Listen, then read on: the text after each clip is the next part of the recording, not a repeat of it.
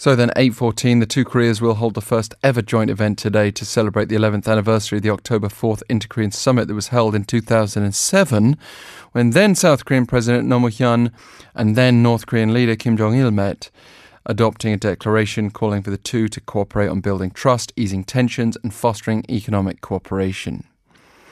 The rest of the next decade is kind of history now, with conservative back-to-back administrations here certainly not following suit, but also North Korea not doing its bit either to maintain friendly ties, it must be said. Far from it in some horrifying cases. But now we move into another era of cooperation. US Secretary of State Mike Pompeo seems confident as he's preparing for his fourth visit to Pyongyang this Sunday. He's spoken of forging a plan not only for a second US-North Korea summit, but also a denuclearization roadmap. We've even heard President Donald Trump joke about falling in love with Chairman Kim Jong-un. But to go beyond the rhetoric, let's welcome Professor Bruce Cumings, historian and one of the most respected experts on Korean affairs from the University of Chicago, whose work includes the origins of the Korean War. Thank you very much for taking the time. Thank you for having me. And when we spoke with you on the day of that historic US-North Korea summit in Singapore back in June, you told us that you'd update your books, or you might have to update them, when and if you see a further meaningful development on this peninsula. What's your opinion on how things have proceeded since then? Well, I think, given the short amount of time since the Singapore summit, I think a lot has happened. In particular, North Korea has not tested an atomic bomb or a missile since last November. That seems to be very important for President Trump. I think the three summits between Moon Jae-in and Kim Jong-un have gone very well. I was quite kind of amazed by the last summit when Moon Jae-in addressed a crowd of 150,000 people in Pyongyang and then went to Baekdusan with Kim Jong-un. I mean, these are symbolic things, the TV and the photos and all of that, but they suggest a deeper desire toward reconciliation, I think, than at any time in the last, since the Korean War. From the U.S. perspective, though, there was a bit of a breakdown, frankly, when Mike Pompeo's last planned trip to Pyongyang was cancelled. It does seem to be very much on, no hint of a cancellation going into this weekend, and he seems optimistic. Are you hopeful as well? Yes, I am hopeful, and in particular, Secretary of State Pompeo released a statement, when was it, last week, I guess, saying that things are going very well and that President Trump and Pompeo had, in effect, extended the deadline for North Korea's denuclearization to get it done by the last part of Trump's first term, in other words, in 2021. And I thought that was a positive sign because the U.S. had this completely unworkable demand that North Korea denuclearize before anything else happens, and North Korea wasn't going to do that, and it also isn't going to do anything without reciprocal steps by the United States. They always like that sort of tit for tat. I would say, though, that I'm not sure what Pompeo's real thoughts are on North Korea, but I'm pretty sure John Bolton thinks all of this talk and the summits and all of that, I think he thinks it's going nowhere. And I worry that he might try to sabotage things. His position on North Korea is that North Korea should disappear. He told the New York Times that in an interview back in the W. Bush administration. And in general, North Korea pundits and experts inside the Beltway in Washington tend to really see only one thing with North Korea, and that is they want North Korea to give up their nuclear capabilities and the capability to deliver those nuclear weapons. And after that, they just assume North Korea disappear. Bolton is much more of a hardliner, but there's a general bipartisan sense that the only worthwhile thing to do with North Korea is to get hold of their nukes. The odd thing, the completely new thing, is that we have a president who doesn't listen to those people. He doesn't really listen to anybody. He also doesn't know much about Korea, but he looks at Korea with fresh eyes, and I think that's why there's been as much progress as there has been. It's fascinating, isn't it, looking at President Trump from so many different angles, and there are a lot of valid domestic criticisms, but staying with the narrower focus of the Korean Peninsula, when he's standing before a crowd in the US joking, and I'm sure he was joking about falling in love with Chairman Kim Jong-un. The thing is, some of the print media's response to that puts his words in black and white, and you don't get any of the nuance of the tone of his voice.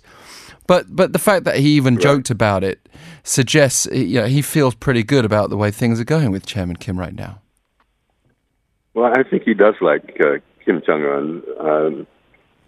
Back in the late 90s, in 1998 to 2000, William Perry, former defense secretary, was appointed as a kind of roving ambassador for North Korea. And he made a great deal of progress in particularly getting North Korea to keep the freeze on its plutonium facility and to perhaps get rid of their medium and long-range missiles. And Perry at the time said, we have to deal with North Korea as it is rather than as we would like it to be. And I remember thinking that was a real breakthrough. But with Donald Trump, I don't know if he likes dictators, but he certainly deals with North Korea. He takes it as it is. He accepts the fact that this is the way they run their affairs. He's not condemning them for their human rights abuses. He's not condemning Kim for being an absolute dictator. And this is something entirely new for North Korea. If you look at the Obama administration, they had a laundry list a mile long of all the things North Korea had to do before we would recognize it or give it aid or lift sanctions. I mean, it wasn't just the nuclear issues and the missile issues. It was human rights. It was criminal activity, both, in Japan and elsewhere, selling methamphetamine, things like that. And it just went on. And I thought that was completely unworkable, and it was. Nothing happened. Obama got nowhere with North Korea. So Trump's approach is just something I think that has made a lot of this progress possible. Yeah, I mean, from our point of view, so much of the criticism, it can colour our opinion of President Trump. But how do you think history will view his role and the US role at this point? Because there will be another president either next term or the term after that, and presumably this process is going to have to take longer than that. Certainly, even if there was a rapid period of denuclearization, to stay denuclearized and to keep relations friendly. Mm-hmm. I mean, I think Trump will go down as probably the worst president in American history. He has the entire Washington elite, the publishing elite, the New York Times, Washington Post, New Yorker, Atlantic, has all of those people against him. His approval rating is barely over 35%, even though the economy is booming. I think fair-minded historians will probably give him some credit for the economy and for maybe getting tough on trade with China. But generally speaking, it's an embarrassment having Donald Trump as president. He says something almost every day that is unpresidential. But having said all that, there may be a serendipitous aspect to Trump in that he can really make progress on one of the most intractable and dangerous problems in the world, which is the problem of the Korean Peninsula. And I, for one, would give him a lot of credit for that if it happens. But as we mark today the first ever joint event to celebrate the 11th anniversary of that October 4th Inter-Korean Summit, which was the second ever Inter-Korean Summit, and I mean, in itself, it's astonishing that we've had 3 more summits this year. It's right. Also a reminder of how things can go sour. And as a historian, do you feel concerned that we're on an upswing now, but the historic or traditional downturn is on its way? Well, it's impossible to predict what would happen after Trump and Moon are no longer presidents of their countries, because just as you said in your lead-in, President Lee Myung-bak acted as if the second summit had never happened, acted as if the agreement between the U.S. and North Korea that they wouldn't have hostile relations, they acted as if that never happened. But I think the second summit, I thought it at the time, and I think it today, it's very important because its fundamental aspect, or most important aspect, was the economic plans to open export zones in Haeju and Nampo, reconnect the railways, expand the Kaesong export zone, and really bring at least part of North Korea, the southwestern part of North Korea, into the world economy and into trade with South Korea and its neighbors. And I know a couple of people who are close to President Moon, and they say that his overall goal, besides denuclearization, I think an even stronger goal is to integrate North Korea economically with South Korea and with the world economy. And therefore, in the third summit, I thought it was very important that he and Kim Jong-un reaffirmed the agreements that were made back in 2007. So I just think that's very important on this anniversary. Well, sadly, we are out of time. It's always a pleasure hearing from you, Professor Cumings. Thank you for taking the time. Thank you very much.